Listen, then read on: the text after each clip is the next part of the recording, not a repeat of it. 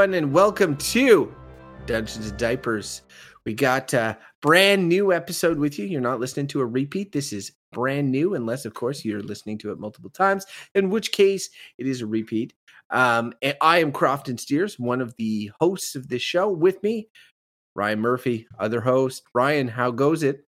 Happy to hold the title every other episode of other host. That just warms me up, gets me ready to go. You know what, Ryan? Right now, promoting you to co-host. Promoted. I love you put it. in the time, you put in the work, the energy. I really do think that you deserve it. So congrats. And the notes. I mean, if we ever have another guest on here, they'll probably notice that the notes are fairly weighted in a certain Ryan column. Just throwing that out there. I'm prepared. Oh yes. He's a note taker. I am a note taker. You have it all up here, right? I just write words. I'm assuming, because we're not doing video, I'm assuming when you said up here, you're pointing to your head. So like, in Maybe. which case, don't you have like a floating computer? And I pointed to your ceiling computer, which is all the rage, otherwise known as a smart projector. You could be holding up a phone above your head and being like, you have it all in here, right? Expecting True. that I see it, you know? At least you said up here and not any like down there. Down there. That would be bad news. Yes. So I just wanted, before we got started, it's not a disclosure in so much it's like a state of fact. We are in what I have colloquially labeled the deep pandemic. I'm like, what? We are really into it now, and I know that we always open the show with this sort of happy-go-lucky, look at how many people are sick thing. But I just wanted to say that for me, like this past week in particular, has been, I'm starting to really, really feel it, and I think it's partly due to the fact that I'm obviously working from home. I'm fortunate and my job is secure, but I'm working from my basement. Now I'm podcasting from that same place in my basement, spending a lot of time in my basement. We're heading into like Canadian winter, starting to be a lot of rain, and I'm getting a bit cabin feverish. Kids are either have to be kept home for one random pandemic related reason, or not, and I take them in and stuff, and I'm just like, oh man, I'm trying to think about things that I can do for myself to get out of the deep pan rut, because I don't know what the best approach is. Like, even getting out of the house and having time to myself, it's like, where do you go right now? Where we are, all the restaurants are sort of like closed inside. It's seasonally, the patios are kind of done. You just, I don't know where I would go. I shouldn't be hanging out with other people. Like, my buddy Mike is into mountain biking, so he goes to in the woods and builds these mountain bike trails and goes down, and that's great for him. Doesn't necessarily work for me, but I need to come up with something like that. Ryan, he illegally builds mountain bike trails. Let's make sure we're reporting the facts here, right? Yeah. He sometimes it's legal, but sometimes not so much. But mostly not. But he definitely at least has something that is that he's able to do. And even prior to that, he had this. He has this sort of maple camp, sugar camp, where they chop wood and get ready for the boiling season. This guy Paul Bunyan? What? I know. It does sound like that, and normally I make fun of him, right? Rightly so.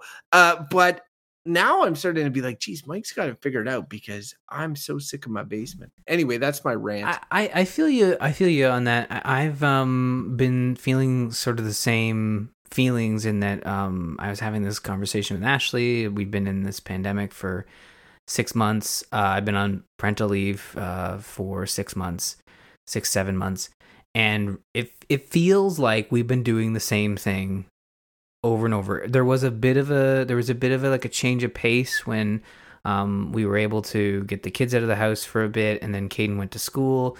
But now we're back into that sort of routine, and there isn't a lot of breaking it up, and we've tried to find things to do that are COVID safe. And I know Peterborough isn't in the same venue as Ottawa and Toronto in terms of things being further shut down due to the numbers.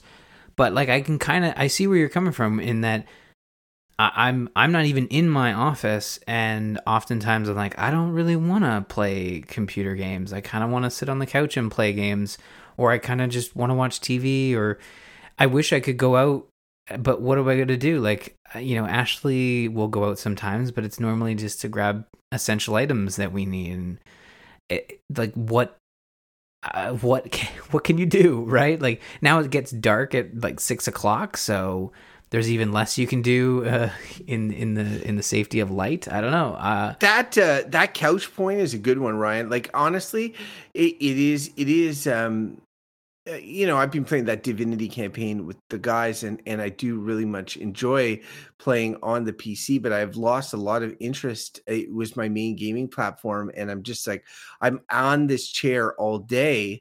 So I'm much more attracted to playing things on the TV, and so I'm going to look at ways. Like, I have so many games on the computer, how I can access them better on the TV. I from a previous episode, you may remember my rant about Steam Link and how there's no app on the TV that I own, and I still haven't sorted that out. But like, there's these Double Fine games called Costume Quest and Costume Quest 2. I never really played them, but they're like kid RPGs for Halloween. Yeah. And I thought, wow, that'd be a great thing to play with Gwen. And it turns out I own both of them. I must have got them in like a bundle or something at one point, but they're on my computer, so I'm never going to play them. And now I'm like, well, maybe I should buy them on Switch if they're on that. Isn't your computer next to your couch/TV area? No, it's like kitty corner across the basement. So okay, well, this is going to sound silly, but hear me out here. Run a cable. You can buy very long HDMI cables, and they work. That is one option. Another option is the Steam Link was basically being given away, the physical unit, by Steam, or by Valve, rather. You could probably find one for fairly cheap on Facebook Marketplace or even eBay. I bought mine like when they first came out, and I think I even got that one at half price, and then they were like doing a fire sale. So and they work really well. Like, honestly, if you're able to, even if you have it on Wi-Fi, it works in a pinch. For games like Costume Quest, it would work really well. And I totally hear you there. Like, I've got a bunch of experiences on PC. I'm heading into Extra Life territory where a lot of that is on PC. And I guess it's just something about the simplicity of booting up a console, having it play the game you want to play. There's still that like paralyzation of choice, which I suffer from greatly, in that I don't have that go-to experience right now, but I have a bunch of experiences that I could certainly tap into. But like with PC, I'm running into issues of like storage space if I want to try something new, and it's just, again, it's not an issue that people are unfamiliar with. But when it comes to console, I'm just gonna bump into Animal Crossing for a little bit, then play some Smash, and then maybe jump over to something else. Like, I know I'm terrible at focusing when it comes to games, but yeah, like, you could run a long HDMI cable. I think I did exactly that. I had my office desk in an old apartment. It was technically in the same room, but the TV area was off in the corner, and the office was against the wall across the room. And I just ran a cable along the wall. I think it was like a 50-footer, and noticed no difference. Like, as long as the computer's in the same room and your wireless controller will be fine. It'll work. Yeah, that's it. I got to I had to set up at one point, and I probably need a better PC controller. The other thing is, like, I'm so cheap on controllers because I have so many controllers in my house, and but yet, like, but don't you have a PlayStation? You have a PlayStation 4, right? Yeah. You can just Bluetooth that to your computer and you're all set. I probably should figure out how to do that someday. You could play Hades on your TV, huh? I am playing Hades on my TV. It's on my Switch. Oh, that's right. You got it on your Switch. Well, then what are we talking about? You're fine. You're all You know what we should talk about, Ryan? What? Hades. Oh, that game is sick. Sweet jump of topic to the next. What do they call that? It's a segue. Oh. And now, so just so we can formally announce it, we're now in the dungeon section. I am going to start just because Ryan gave me this perfect segue. Yeah, and then we both ran over it and reversed and then went over it again. Multiple times. So this is about a video game that I talked about ad nauseum last week. Please return to last week's episode and enjoy my thoughts on Hades. I would just like to say that that game is still super awesome and very, very highly recommended. I'm playing it on Switch. I won't go into all the details of what it was as I did last week. I will just say that where I'm at on it is interesting because I have finally beaten the boss, if you will, the last character that you defeat. But it is not the end of the game, not to spoil anything. It's a roguelike. It goes over and over and over again. And the narrative is still going on and it's still very interesting and it still constantly amazes me how much stuff is in there.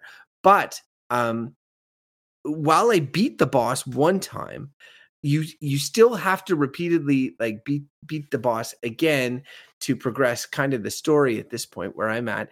And I beat him once, and I don't want to say it was dumb luck. Like you end up with these character builds that are different, and some of them work better and some of them don't.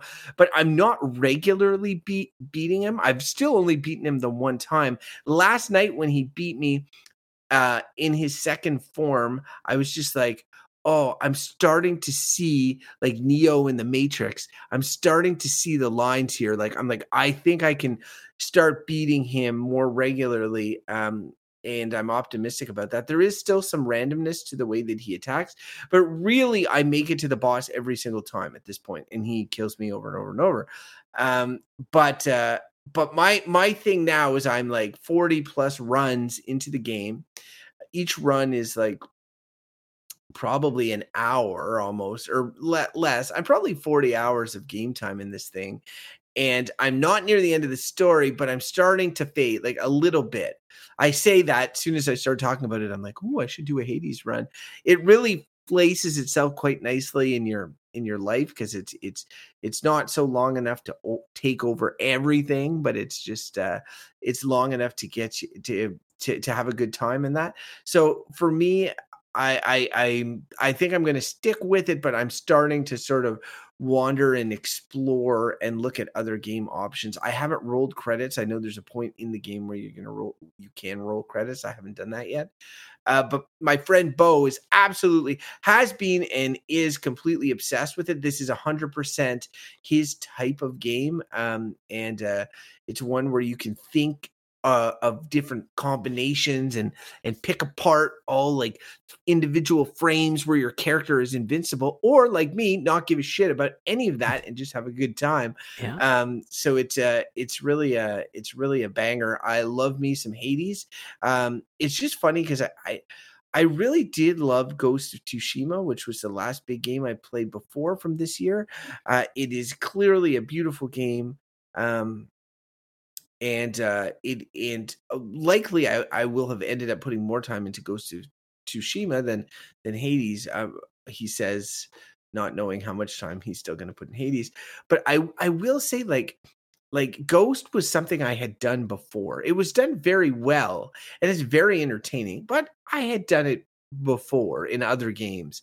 And a lot of what Hades has, I've done in other games, but the way it comes together, it is such it is so well done and so well polished that I think that people will point to it as like a touchstone of the genre for quite a long time and a very influential game. So like if we were talking about like games of the year or whatever, for me right now, obviously it's tough to compete with heavy hitters like Animal Crossing that kind of like occupy this other plane of like babysitting my kid and stuff.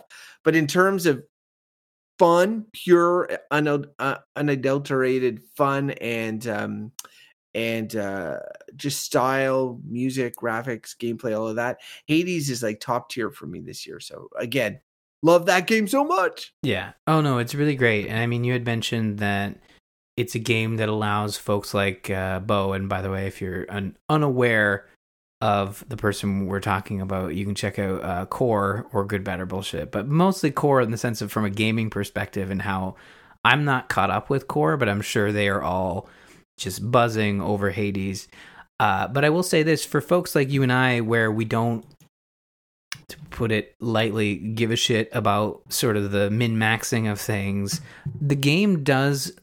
Do not care. Yeah, we don't care. But the game doesn't care that we don't care, but there's a system for everything in this game. It's not just, hey, man, pick your weapon, pick a random weapon, pick this... talk to this person. Everything is crafted in a way in that game to provide the narrative if you want it and push you to try new things, in the sense that you walk into the arena to pick your weapon. Sure, if you really like the spear, you can just keep on running through that open door and trying to get out and just being dragged back by whomever the final boss is. I haven't got that far, but I have a feeling I know who the final boss is. It gives you it shows you, hey, if you take the shield, you'll get 20% more purple things, which are the things that you use to... Gosh, what am I'm failing. Like, what are the purple things? They're like death cells. Darkness. Darkness, yeah. And you use those to upgrade your abilities, and you get stronger over time from those, correct? Yes, absolutely. They're the upgrade currency for the mirror. But like, I've actually, and like, these are one of the upgrades you can do in the mirror, is that you can make it so that those things also like heal you when you get them. Yeah. So for me, it's like, now I see them in a different way than I did before. Like, it used to be when I would make the choice to go for them, then because as you say, you've got these choices. One thing, and I know that we don't min-max, but I did have a conversation with Bo because I was getting so frustrated with not beating Hades. Spoilers, he's the boss. That's what the game's called. I figured as much. He just sits on his chair while you try to escape. Yeah. I figure eventually he's going to take the express elevator and stop you at the end. Yeah. Anyway, like, I got so fed up of not winning, and he... and so Bo gave me like sort of a tutorial, and it's just so funny how dumb I am of certain things, like, or just not seeing certain things, like, because Bo in his mind has like a triaging of the different icons and the different things. When he sees a door, if something's on it, he's for sure going to take it, or if something else is on it, that's going to be his last choice, or somewhere in between, right? And the Daedalus hammers or whatever, yeah, those are the number one things, I guess. And I never really clued into that. Like, it took me a long time. I was like, really? Those are the number one things? And he's like, yes, those are the best things. And I was like, oh. And then when I knew that, and when I realized that, and when I realized that those things transformed the way that I played the game by adding functionality to your weapon, I was like, oh, okay. And it really helped me. So as much as I like to also shit on min-maxing and all of that sort of stuff, having some basic tips does help. If you pay attention a little bit better than I did, you'd probably make out a little bit better. Yeah, there's a lot in there, and it's easy to gloss over the stuff, but I think the best part about that game is just its presentation of systems that, yes, have been done in other games, but it's just so polished, and everything serves a purpose to just make your runs more fun, and it really encapsulates that one more run feel, and every run is different. It's not just a cliche to say every run is different. Every run is different. I mean, you get to the boss, you're fighting the same bosses. You know you're going to be fighting the whip lady, Mag, or whatever her name is, and every time you get Do you, Ryan? I don't see. How many runs have you done? Not enough, evidently. Yeah. What, did she eventually just like give up? I'm not going to comment. So but let me just say that it keeps you on your toes. This is another great thing about this game. I've put about 10 hours in. I'm still struggling with the third area. I got to the dual boss. It feels like it's an arena battle where you're fighting like a big cow and some Hercules wannabe.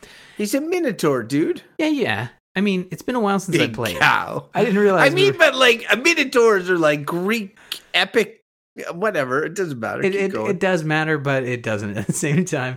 But yeah. Anyways, I need to play more, and it's been so long since I played the game about a year ago when it was still in early access, and this is a core reason about why it's kind of cool to get that early access feel, but never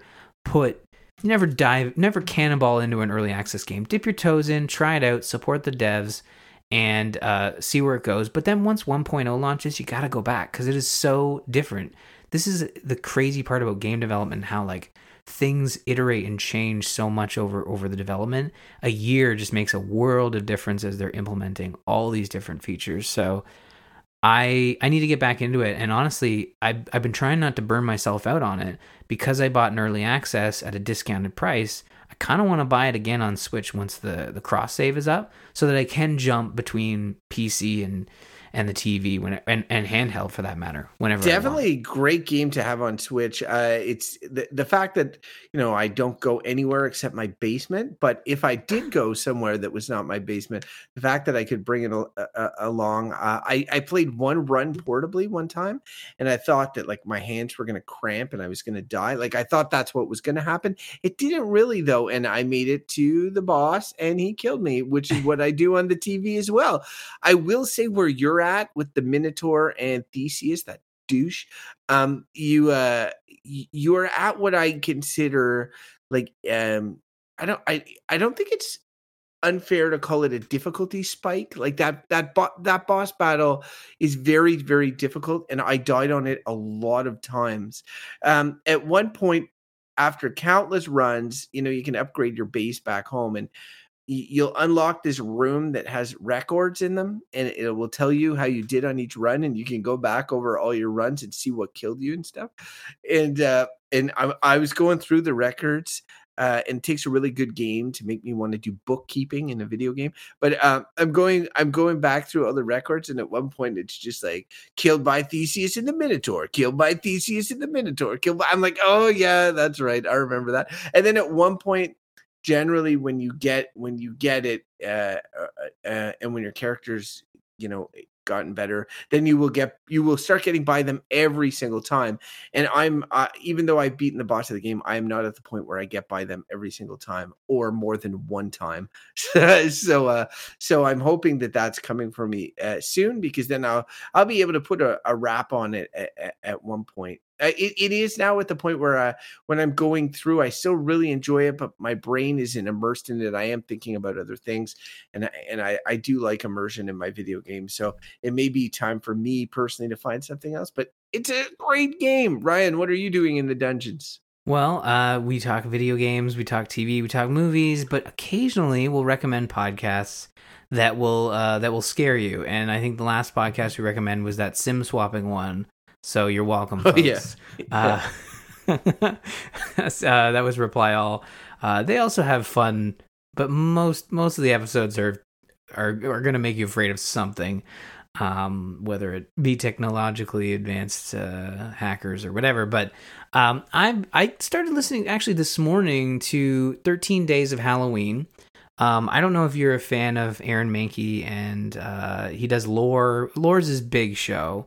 Have you heard of Aaron? Yeah, no, I'm actually unfamiliar. Okay, so Lore is this. It was one of the first super podcasts, I like to call it. Everyone knew about it, except for you. It's like just below Serial. Like Serial kind of permeated everything when it came to podcasting. I think Lore was like the second tier super, like the Robins. If Serial was a Batman podcast. I'm not doing a very good job of making people think this is a good podcast, because Robin, I mean, he's been shaky at best. Let's just scratch multiple Robins too. I know, and like, which one are we talking about? We talking about Tim Drake, Dick Grayson. I don't even know. Damian Wayne. Oh yeah. God, who's the Todd? Jason Todd. I don't know which one it is. I'd probably say the Nightwing guy, the guy who gets the actual Dick Grayson. Yeah, the decent upgrade from Robin to, basically Batman. But you heard it here first. Lore, you can put this on your website page.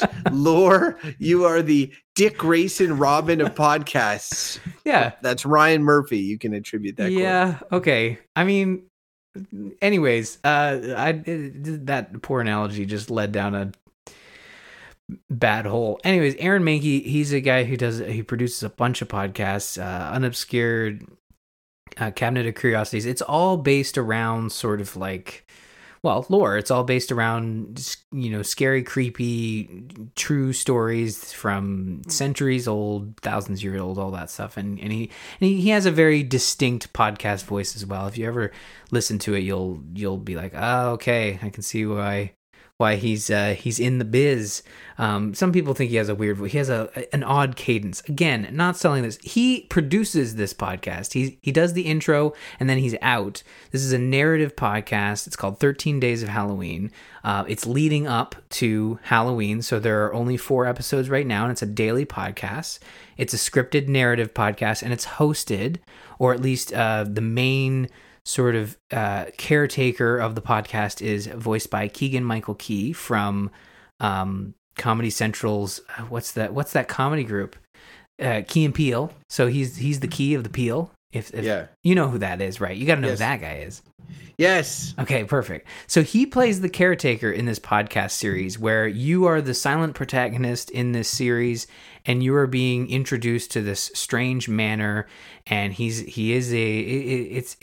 supposed to be a Halloween spooky podcast, and he is basically introducing you to the patrons of this manor, and each patron is telling you a different creepy story.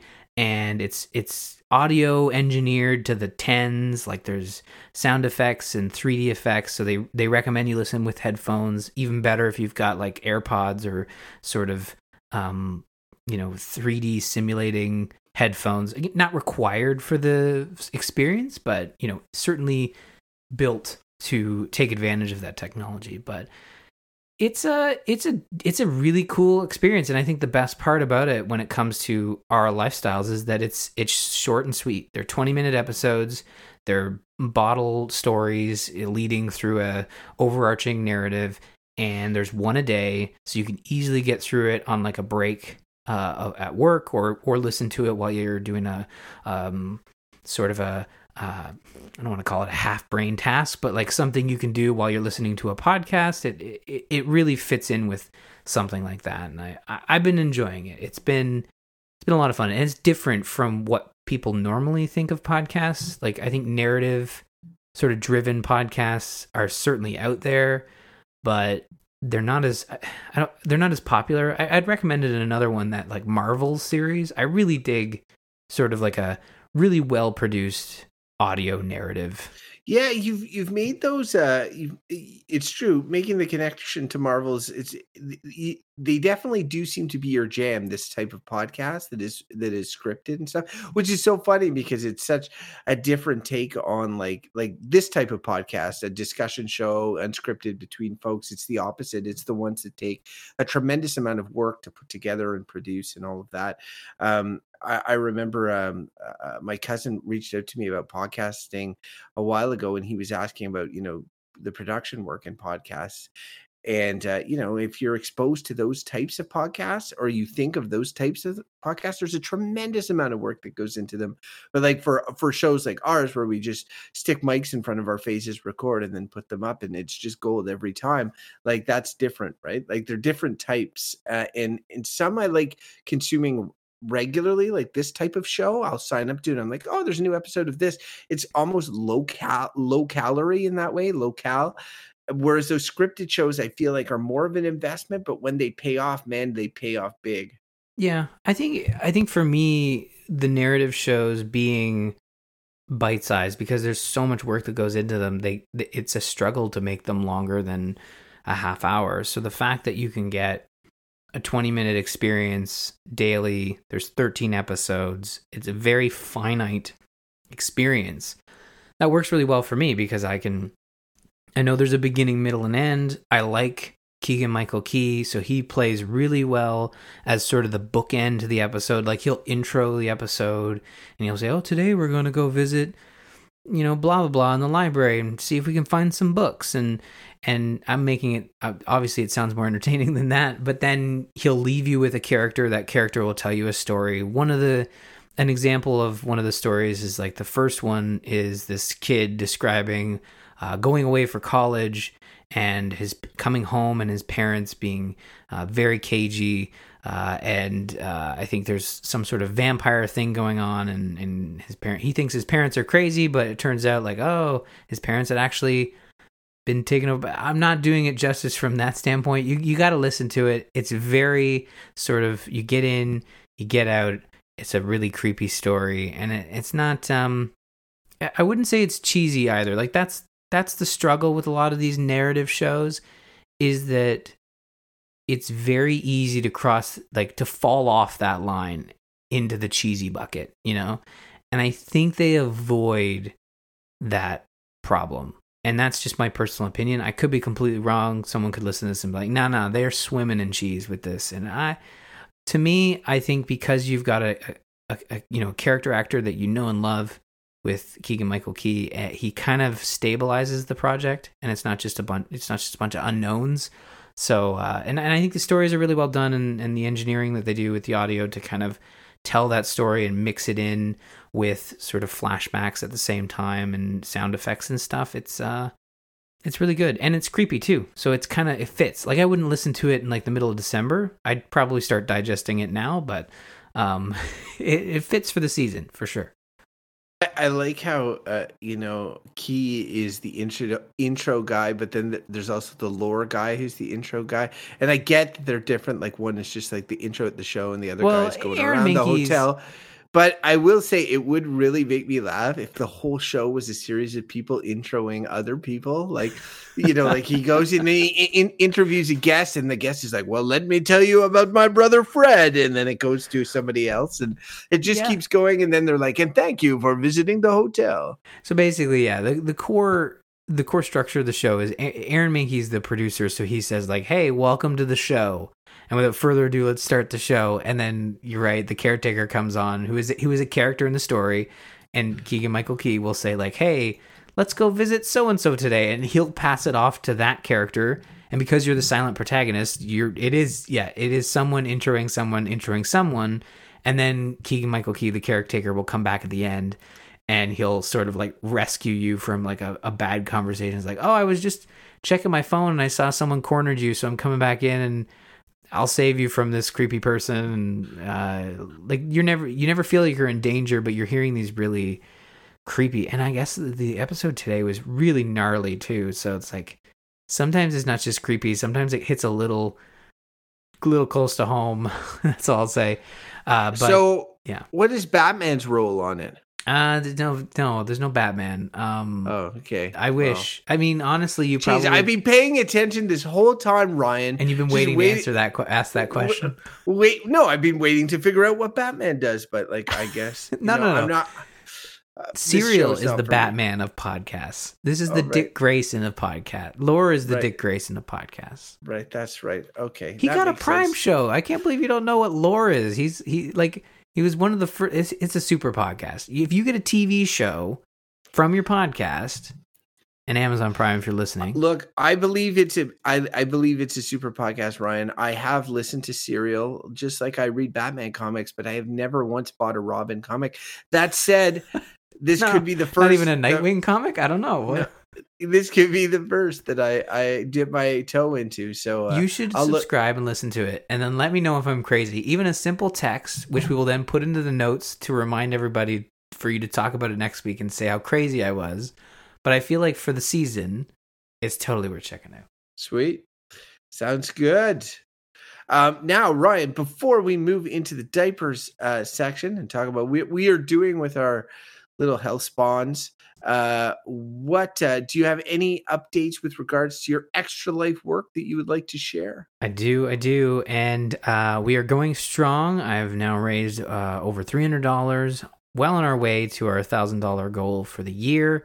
We are doing a special promotion for Dungeons and Diapers, and if you liked what you heard with our kids show review, $20, you can suggest any kids show as long as it is somewhere in the ether to stream, and I will watch it. I will try to get Crofton to watch it, and we will review it.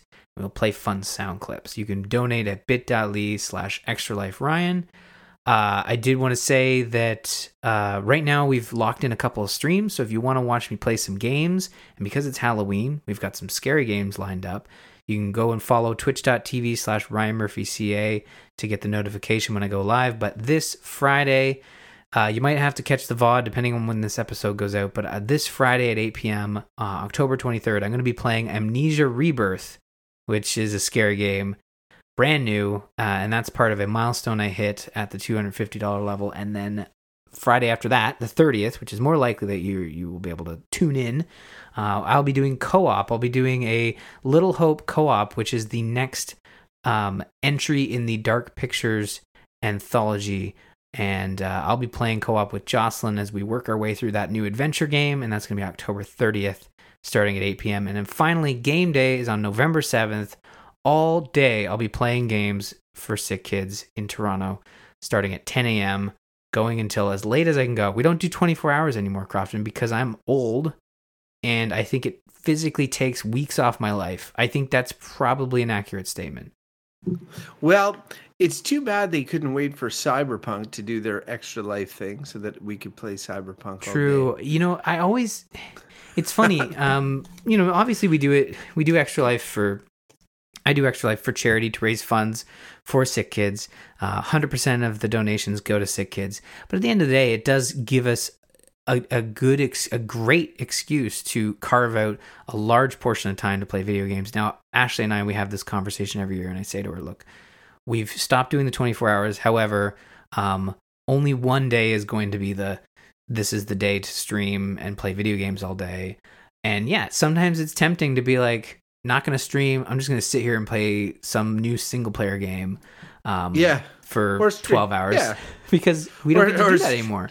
No, for sure. That's it. And even if it was streaming that single player game, some people would be for sure into that. Incidentally, just a quick aside, piggybacking on the streaming, I have never watched really many Twitch gameplay streams. It's sort of a generational gap thing for me.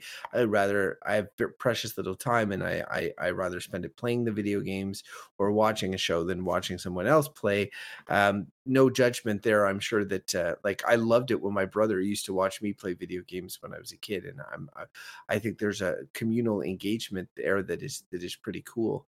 But it's just not something that I personally have gotten into. So for the first time ever, I actually with the Alexandria I'm going to butcher her name, AOC Cortez stream in the States yesterday, playing the Among Us game, or yesterday or the day before. I actually watched it, and I just tuned it in thinking, whatever, I'd love to see AOC do this stuff. And see her out of her element a little bit. But man, no, not only was she not out of her element, but I got really into it. And she was paired with a bunch of, I guess, notable streamers. And it was interesting. I ended up watching it for a half hour, which is a long time for me. And so I totally appreciate it a lot more, especially in these sort of, hellscape pandemic times. It's just fun watching people have fun. Yeah.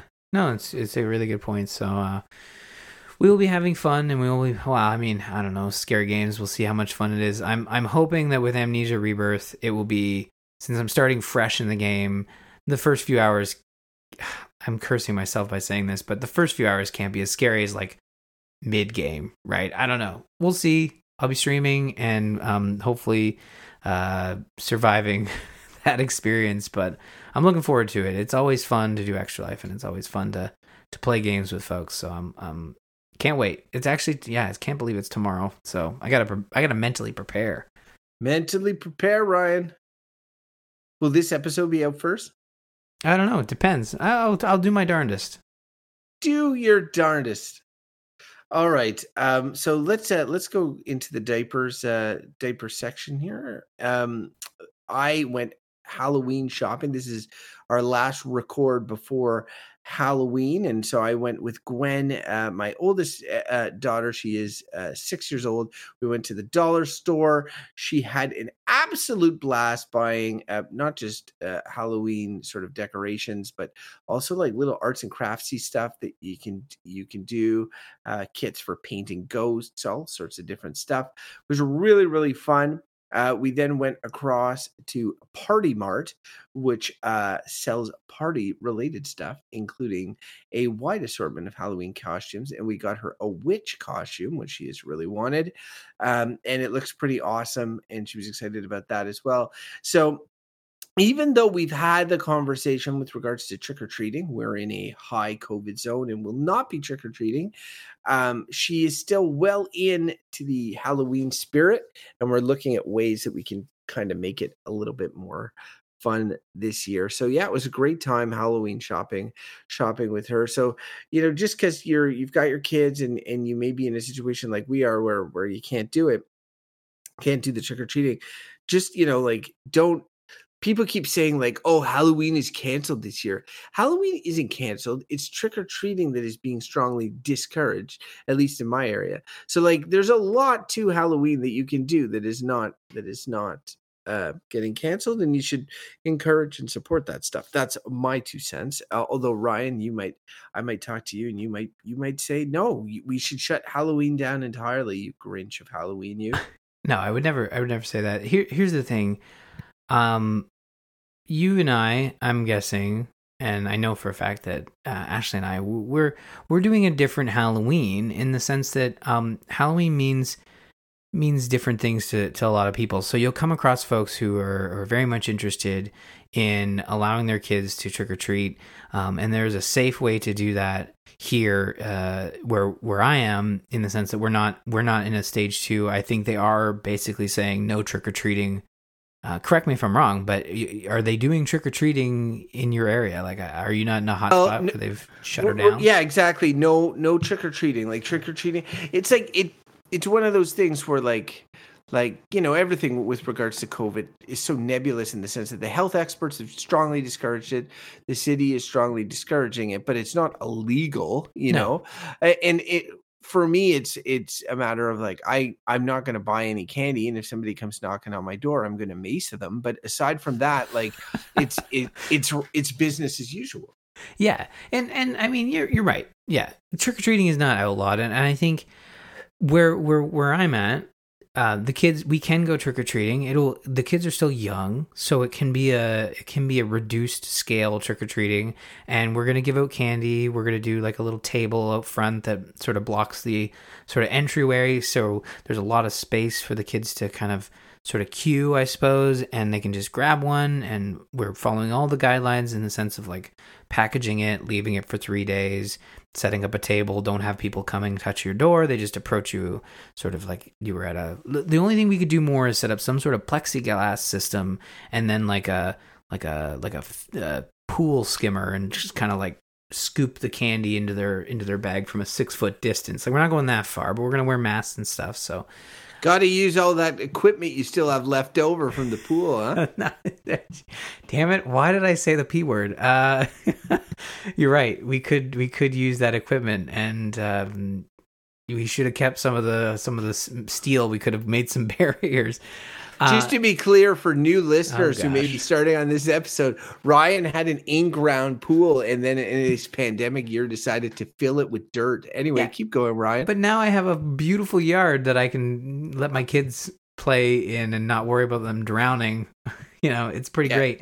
But we've had that conversation. We should really find the episode where we had that chat and just link to it every time you bring it up.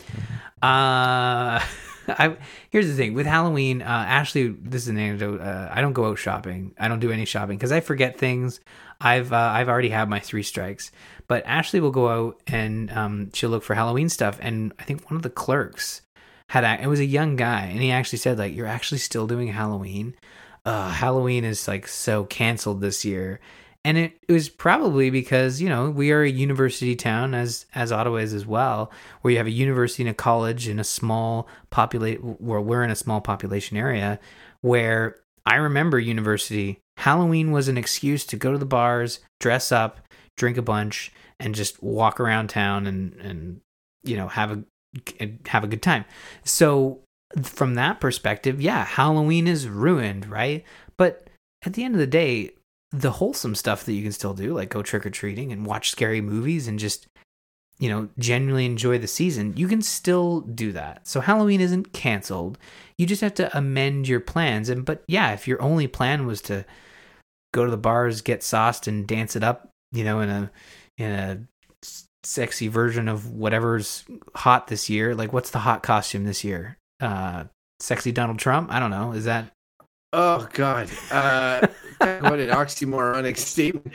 I'm gonna go and say, like, it'll be stuff related to quarantine. Like, it'll be like in jokes about like somebody in a box or something being like, I'm quarantined, or it'll be stuff maybe Animal Crossing. Maybe that would maybe. popular. Like, you remember the Nurse Joker outfit? That was a big one when I was in university. That was right around the time that movie came out, and there was a lot of Nurse Jokers. But I mean, that's obviously a stereotype. Like, people like to go to the bars, and I think that's the only Halloween thing I can think of that is gravely impacted. Like, Halloween parties, really. Like, that's the biggest thing that's getting quote unquote canceled just due to it's true, the specific guidelines. And again, here's the thing, folks. If you're old enough to go to a Halloween party this year, you're old enough to go to a Halloween party next year. It's gonna be fine. We can survive this year, and you can even throw like a smaller party, throw a Zoom party. I don't know. Probably, yeah. I think that, like, people, pandemic fatigue is obviously real. I talked about it near the beginning, and I think that we're at the point now.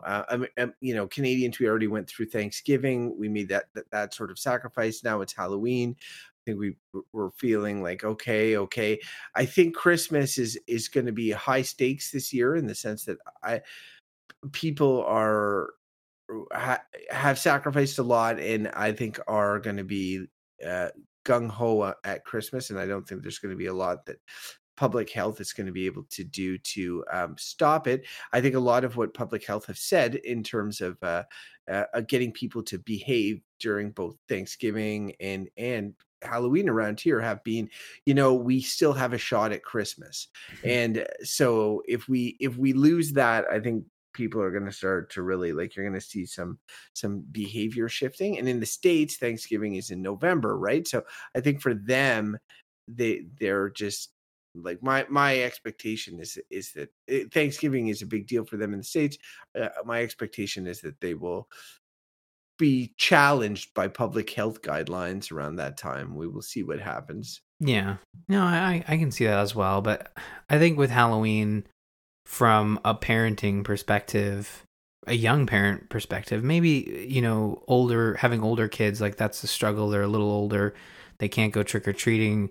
But I think for me, we can find a way to enjoy the season and maybe continue to put a hold on things that just aren't as safe to do right now. But trick-or-treating, like you said, is not illegal, but it would be like, Ottawa still isn't in this, and even Toronto for that matter isn't in this, like, they have been moved back to stage 2, but is it really such a critical thing? Like, I wonder, like, could there have been some thought to kind of do something for Halloween to kind of capture the idea of trick-or-treating without all the risk that comes from encouraging people to visit as many houses as possible in one night? Like, I just wonder if there's something that could have been set up to still give kids, like, if there's something in a community where it's like, hey, we're not doing trick-or-treating, but if you swing by this location on Halloween, because it's a Saturday, go anytime,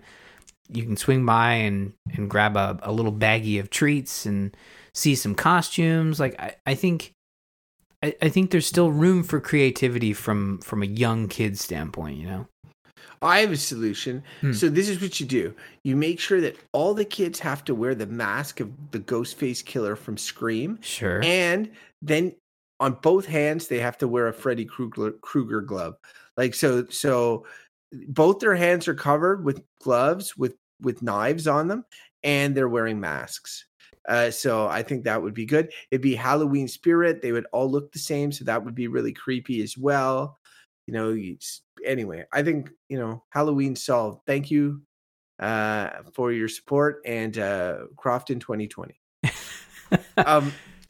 The other thing, just before we move on from Halloween, I not to be a Debbie Downer of it, I think that Halloween is one of those ones where, and you talked about it a little bit in terms of the things that you can do to be innovative, but like I think when you get right back to the trick or treating, which is kids love candy, right? And so your innovative solutions should just include candy. If they can get it in other ways, they probably won't mind not knocking on doors so much. Just give them candy. Just buy a bunch of candy. You know, you were going to buy a bunch of candy anyways. Like, I mean, if they had, so here's the thing, and this is a struggle Ashley and I had when we were preparing for trick-or-treaters. What if it goes bad here? They move us to stage 2. I don't think that's going to happen, you know, knock on wood, in the next week. But if it had happened, we would have had to prepare for 100 to 150 kids. We usually do little grab bags of like the mini chocolates. We would have had like 4 or 5 of those giant jumbo boxes of little chocolates hanging around. I mean, I don't know about you on Easter, but we don't give the kids like a whole bag of candy. Like they go wild when they get a hold of that candy. But you're right. Any sort of creative solution you come up with has to involve, here's some candy. Next year, like my kids, they like to look at the decorations. They like to see the costumes. So we can still do that. Like we can walk around before Halloween night, we have already been doing it, trying to find new decorations in our neighborhood. And then when kids start coming to the door trick-or-treating, like Caden and Abigail can sit there with their chocolate or their candy or whatever, and they can watch the Halloween goers come through the window. Like it's not, I think we're going to be fine this year, but I feel for parents who have those kids that are really looking forward to it, you know, like my kids aren't quite at that age. I mean, maybe Gwen is for you. Like Gwen is, but again, she was like, I preface my whole story with like she's enjoying everything with regards to decorating for Halloween and all this stuff. She knows she's going to get candy in some way. She knows it's going to be a bit different this year and that we're going to figure it out. She's understanding of that, but she's really embracing all the fun stuff that there is in the season, right? Yeah. So yeah, no, it's been good so far. I'm not too worried. You're right.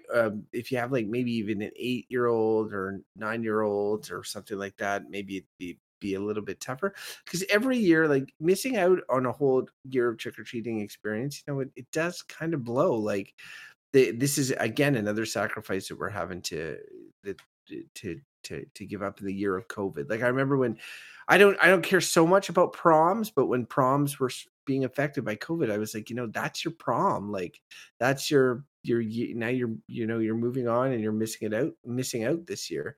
Yeah. Halloween comes back every year. It's a bit different, but every Halloween has a possibility of being your best one ever. So anyway, kind of sucks. Speaking of things that kind of suck, I've been playing Mario Sunshine with Gwen on the old Switch. As we remember, I'm a sucker and paid for the Mario All-Stars collection. We went through Galaxy and really enjoyed it together. And we got to the hard stars we're into the really deep waters of Galaxy, and I wasn't enjoying it very much anymore. Gwen wasn't enjoying it very much anymore. We gotten through the fun part. We were at the more challenging adult part. So I was like, hey, let's try this Mario game that I have never played before. So I have no nostalgia for it, no whatever. It's a game that was released on the GameCube.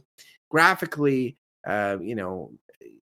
it is, I don't want to say anywhere close to par to Mario Galaxy, but it is still nicer graphics. It's not like Mario 64 level.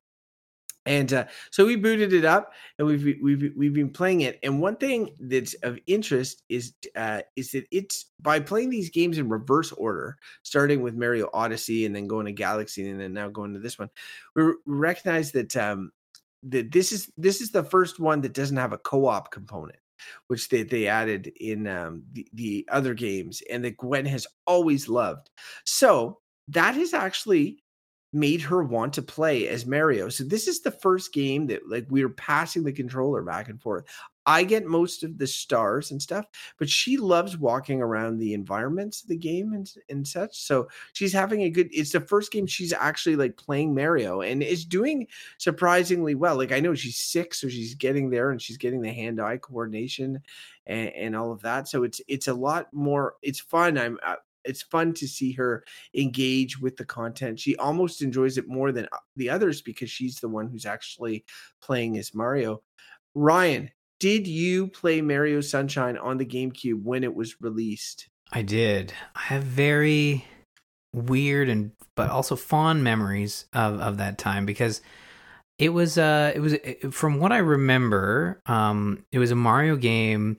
It was the follow-up to Super Mario 64, and it from a graphics perspective, it was a huge jump. You know, you had very simple polygonal Mario, and then you suddenly have like you're starting to look like proper cartoony graphics.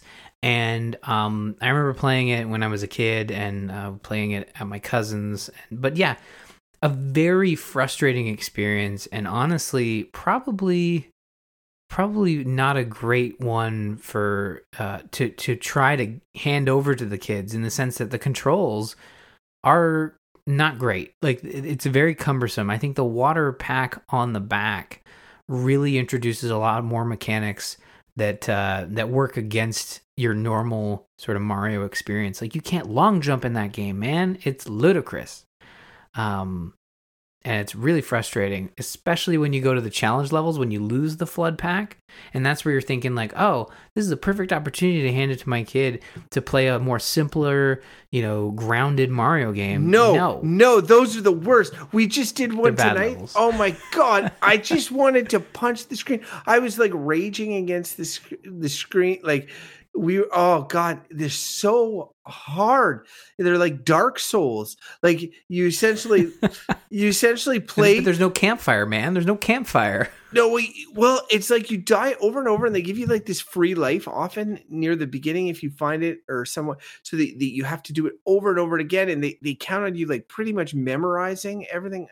And even when they take away the jetpack, the water pack, they don't replace it with anything. So they strip you, unless I don't know how to do them, which I doubt, of most of the moves of Mario Galaxy and Mario 64. Like you can't long jump, you can't duck or do like a sitting backflip, or like all of the things a lot of the things that you could do in previous Mario games, you can't do. And maybe ostensibly the reason is, well, we needed those buttons for the water pack. Well, now there is no water pack, but you still can't do it.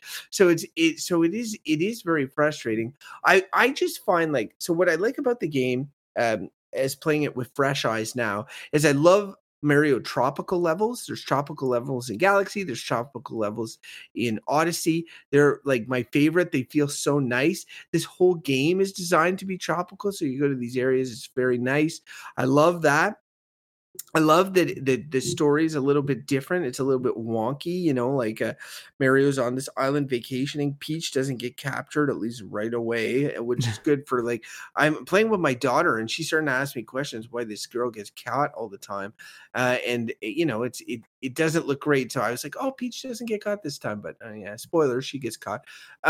So there's a lot that I like about it, and it's still a Mario game, and it still has that level of craftsmanship and design that is cool.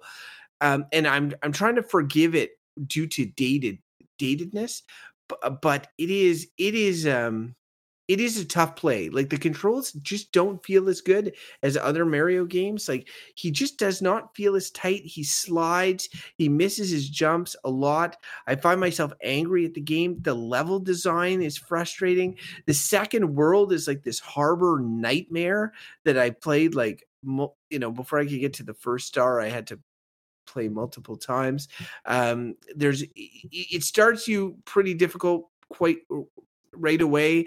I think if you don't have the lens of nostalgia supporting you when playing this game, it is not a great game. I'm hoping to like it more as it go on, because Gwen loves it, and for sure we're going to play it through. And there's still some great stuff in there. It's just I find myself for every moment of joy finding an equal moment of frustration with the game. And so yeah, it's just like, having the package together, it's great. I wouldn't have bought it separately, I don't think. Although I have been curious to try it. It's rare that there's a big game like this that I missed. But if Mario Galaxy 2 could have been on instead of this, I would have been so much happier, I think. The other thing, and I had read about this in reviews, and it really didn't seem like a big deal to me at the time, but it is a big deal when playing, is that in the way that Nintendo takes advantage of the system that a game is released on, especially for their Mario games, makes it that stuff like the Galaxy's got a ton of waggle, a Wii motion stuff. And the Switch does a good job of accommodating for that because it has motion controls built in, and they've made a button as well that does the main thing. So there's less waggling and it works out well. You still have to point at the screen a lot, but it works out pretty seamlessly. The GameCube had something that I didn't even really recognize at the time, which is the triggers had like, they're like mechanical, like so that you they were they were pressure sensitive, right? You could pressure sensitive. Yeah. That's it. Thanks, Ryan. Yeah, so that for the water tank, I guess that you could press it a little bit, you'd spray a little bit of water. You press it a lot, you'd spray more water. Your water would go different distances. Well, in this game, it uses Switch controllers. There is none of that. So they have two water buttons, one to sort of like blast forward at a set amount and one to blast where you can aim at a set amount. And honestly, like I have not played the first Mario Sunshine or the original release, and even I noticed that it's frustrating. I'm like, God, that spot on the ground, I can't get it. He keeps overshooting it. I have to run back. Oh, now I ran into a bad guy. Oh, this game. So yeah, it's not been a super pleasurable experience. But I mean, Gwen laughs. Yes, of course, yeah, and they love Urbane, and I think that's why I stopped playing the challenge levels when Caden was around. Whenever one of those stars popped up, it was like, oh, Daddy doesn't know how to do this one, so we're going to come back to it, and I have to play it to get past it when he's not around, and then we're able to move forward. But the setting of both Sunshine and Galaxy from a young kid's perspective is just, it's top-notch. And the fact that Sunshine takes place on this beautiful island vacation destination, which is something some of us do. I know prior to the pandemic, you were looking to maybe go south for a little bit. This is something a vacation that our kids weren't able to experience. A lot of people weren't able to experience unless they were living in that climate this summer or this winter for that matter. So it's kind of nice to, I think the kids really latch on to like the space thing, like, oh, it's Space Mario, and now it's like Vacation Mario, except it's not really a vacation for Dad because it is something. That's so true. That's so true, Ryan. And there's all these NPCs. There's a lot of NPCs for a Mario game. Like you're in a town, you can talk to all these characters, and they're all like, "Hey, give me fruit and put fruit in these baskets." And my daughter loves that, and it's really great for for her to get to explore. And she's like, "I like the adventure, Daddy." And I was like, "Oh yeah, it's good. It's good in that way." And Mario, it's also of note that Mario Galaxy is a different type of 3D Mario, which I really recognize it playing it back to back with this one and playing a bit of Mario 64.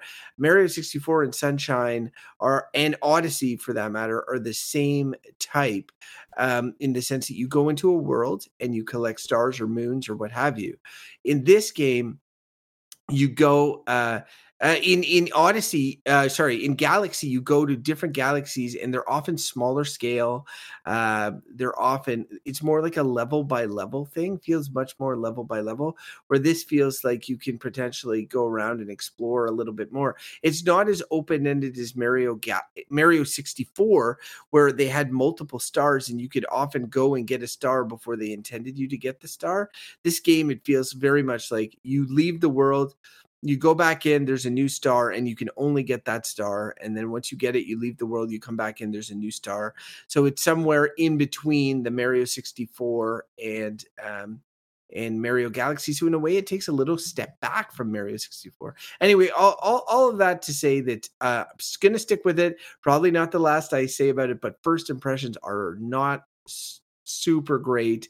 It's not the best Mario that it, and I wonder, like, if when I play Mario 64 a little more, if it's going to frustrate me in the same way. It's even older, but I have the nostalgia factor for it. So nostalgia is a big part of it, and yeah, we need to get, the kids and I need to get back to it, because we were kind of bouncing between Sunshine and Galaxy a lot, and then we just lately, actually, Caden and Abigail were asking to play Paper Mario again, so we've been playing the Wii U a little bit more. But my current normal right now is it's very Frozen, and I don't mean winter, I mean the movie franchise. I will say this: I understand why parents were so after another Frozen. Like, when Frozen came out, immediately they were like, okay, we need a sequel as soon as possible, so we're not having to watch the same Frozen movie every evening. Abigail has really latched on to Frozen. I don't know if this is like, how old is she? She's 3. So okay, like I was gonna say, like, I don't know if that's, if she's ahead of schedule there, if she's on time. Like, to me, and don't get me wrong, Caden loves the series as well. I like it. Ashley likes it. It's great, but I'm not one to watch the same movie over and over again. We have a sort of a movie night every Thursday. We've had to get to the point where we can't just pick movies. We actually have to alternate with the kids. So Caden picks one Thursday, Abby picks next Thursday. But it's gotten to the point where every Thursday rolls around, Abby needs like 15 minutes of Frozen. She needs that quick hit of Frozen before she can watch anything else, or else there's a problem, right? And I find, like, with this, it's like, it's harmless. We'll watch 15 minutes while Daddy's getting dinner ready, and then we'll switch it over to the movie, and it's usually no fuss. Caden enjoys it, so it's, in my mind, harmless. However, we're trying to potty train Abby.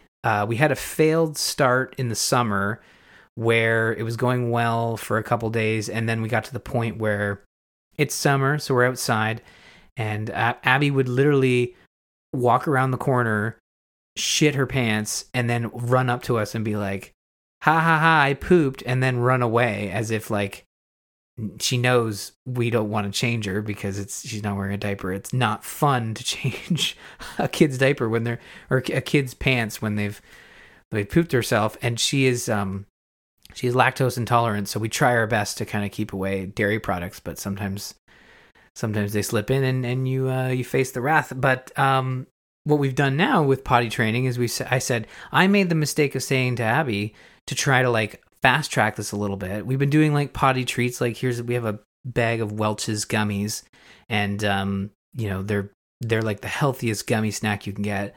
If you go pee if you sit on the potty. Are they? I think so.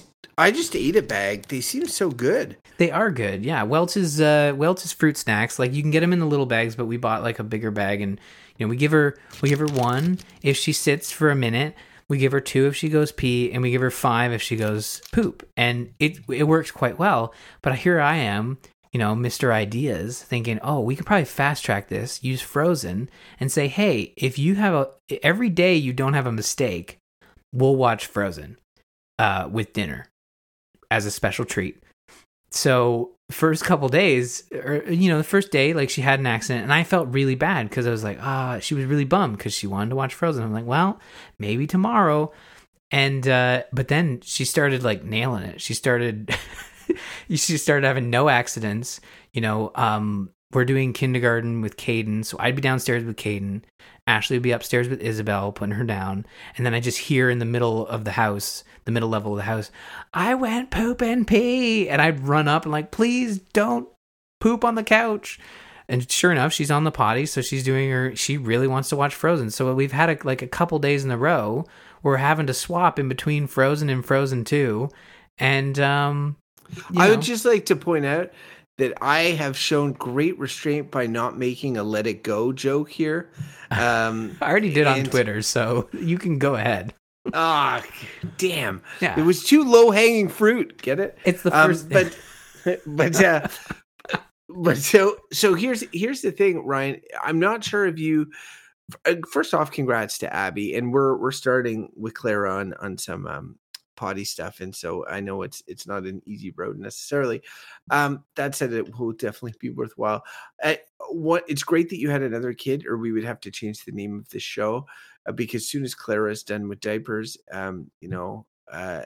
we'll be almost done with the diapers part of the show. We'll only have dungeons, but I will say that that the Frozen oeuvre, if you will, is larger than just the two movies. If it helps you at all, there's a couple of musical shorts, including Olaf's Christmas one and the one where part of the Disney short films on Netflix and probably now Disney Plus, where I think it's Elsa is sick or something, and Anna is trying to take care of her or whatever. So like bottom line is there's a couple of like these 20-minute ones that you can find that are out there to supplement the two movies if you need them. Saying. I think we do. And don't get me wrong, like I think Frozen and Frozen 2 are two very great animated films. Like they're I agree. I agree, especially the first one. Oh, I think in terms of sisters and not having like for me who has two girls, like I think about all this the pop culture they're consuming for the magic, the wonder, but also like the good role models, the complexity and all that of Frozen. I like it a lot. It's just I agree with you. I don't want to watch it a zillion times. Yeah, I think and here's the thing, like I actually had to like start to weed into the conversation with Abby, like, hey, you're doing really well. We'll definitely watch something Frozen tonight. But like if we're probably capping this, what, Ashley, we talked about it like 2 weeks, 1 week, like you do a perfect week and then yay, you're potty trained, no more Frozen. Like there is that danger, I realize, where I've set myself up here where we are going to create this precedent where we are going to have to, obviously we're going to break it. Like I don't want to be watching movies every time we eat dinner. Like I want to be able to have dinner. But in terms of potty training, like it's really helped, with that reward system. And honestly, like I don't feel especially great about, if she's peeing and pooping constantly, like she's getting all these treats, like sugar in my kids. I don't know what it is, but it's like you don't know what you're going to get, Sometimes it's like, oh, they just have their sweet and they walk away. Other times they have their sweet and they're just bouncing off the walls for hours. And it is a jack in the box. You're not really sure what's going to happen. But I think with this system, like it's worked out quite well. I did look up, there's like, so today we had movie night and I said to Abby, like, you watching Frozen, it's Caden's turn to pick a movie. Let's, for the love of God, watch something different. We ended up watching like a Scooby-Doo Halloween movie. And did you know I thought you were going to be like, so we ended up watching Paw Patrol. No. It's got to be a movie. Like when the Paw Patrol movie comes out, that's fair game. I've already said that. But, we watched some new Scooby-Doo Halloween special and like it was weird. Like the Scooby-Doo universe is part of the Batman universe. And I swear I did not plan this, like where all my stories are Batman related, but it's weird. Like Scarecrow was in it and they just drop it nonchalantly. Like, oh, you escaped from Gotham Arkham Asylum. And I'm like, what? This is a thing now? I'm not joking. I know. I did. I thought it was like, it's just some other Scarecrow, but no, I know it's all Warner Brothers and it's Warner Brothers Animation, but I didn't realize it was a connected universe. So I know there is a Scooby-Doo Batman special that we had watched and it was interesting, but I listened on a podcast the other day about people talking about their kids getting into media, and I think I may have even mentioned this last week, the kids getting into their media from weird angles. Like instead of seeing Star Wars, the first Star Wars for the first time, that's how your kid gets exposed to Star Wars. They're in fact getting exposed to Star Wars by like Lego Star Wars in their class, or by a Star Wars animated television show that they see. Like they're not coming through the front door, they're coming through the side door, sort of thing. Mhm. And I do think it's funny that, like, you know, Caden's first experience with Batman, traumatic vigilante superhero, would be through Scooby-Doo. You know, that's Yeah. totally coming in as sideways, being like, He Tiger? he loved it. Like, honestly, he likes the idea of superheroes, but again, like we've talked about this before, a He lot wish of they were dogs. yeah. Well, a lot of the superheroes are it's violent. There's a lot of fighting. There's a lot of punching and kicking, and you can explain it by saying like, oh, well, those are good guys and those are bad guys, and they're. But at the end of the day, you're still having to kind of explain away that violence. And at that age, I've seen it. Like, you've seen kids watch that kind of stuff, and then they just they cartwheel into each other and start windmilling their arms, and it happens. Like, it's just easier to avoid it until they're able to actually properly consume it. But yeah, the Batman, it was definitely like a Batman? yeah, Raro. Yeah, it was a good Ratman.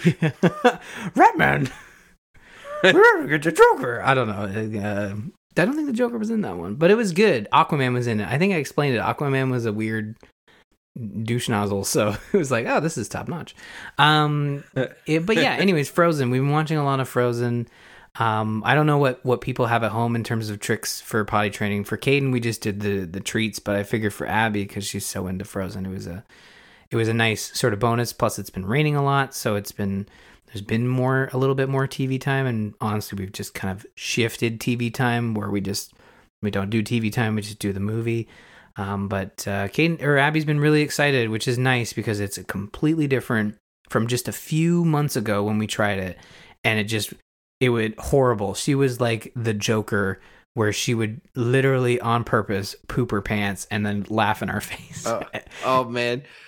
Clara, one thing I'll give her is that she's really into trying it when she can. Like, and then she almost turns it into too much of a game. She's like, I pee again. And then we're like, she's really proud, and she'll take, the potty you can take the bowl out and like walk around with it. And she'll run and try it. It'll be sloshing everywhere. She'll shove it in her face, be like, look, Daddy, I pee. I'm like, give me this, please. But yeah, I think we'll get there in the next little while. We're not rushing it tremendously. She's still like, she's 2.5, and but I think that it's going to come sooner rather than later. And my brother's daughter is a few months older, and they're big on the potty training as well. So listeners, if you have potty training tips from your children that you would suggest, perhaps tying them, duct taping them, or maybe just giving them treats or what have you, let us know. We would love to hear from you. With that, Ryan, I'm going to go into the business, I think, unless you have anything to add. No. All right. So you can visit us on the web, tgistudios.com/dad. You can email the show. Let Ryan and I know your potty training tricks. Tell us which is the best Robin. dad@tgistudios.com, dad@tgistudios.com. You can also follow us on Twitter. Ryan is @rmurphy. I am @Crofton Steers. And we would really appreciate it if you also followed the show so you can know when the latest episode drops. That's @D&D Cast, CAST. I actually can't believe we got that. D&D Cast on Twitter. And so with that, Ryan, pleasure as usual. This is going to do it for this episode of Dungeons and Diapers. I hope you and the listeners have a great week. Do you have any final words? Let it go. I can't think of a song from the second one to reference. So, wait. What is it? Second one is Into the Unknown. Let's go together into the unknown. There, I did it. It's over. Crofton 2020, and we are out.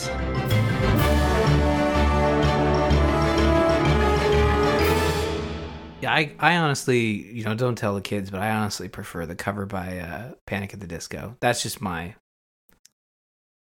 Don't tell the kids. I'm not going to tell the adults. Oh, man. Panic at the Disco is great, is it not? Yeah, I don't know. Yeah, that's all right. I know you're a little older than me, but age slam. Yeah. I'm like the Joe Biden to your Donald Trump. No. Well, yeah. I guess I'm like, what, 33 and you're 37 or so? Are you 33? Yeah, I am. Oh, God, that makes me feel old. That's what you're saying. Like, you're as old as that guy. It's like, oh, he's 41. It's like, yeah. Man, I'm so wise. Are you 41? No, I'm 40, but I will be 41. Thank you for this. All right.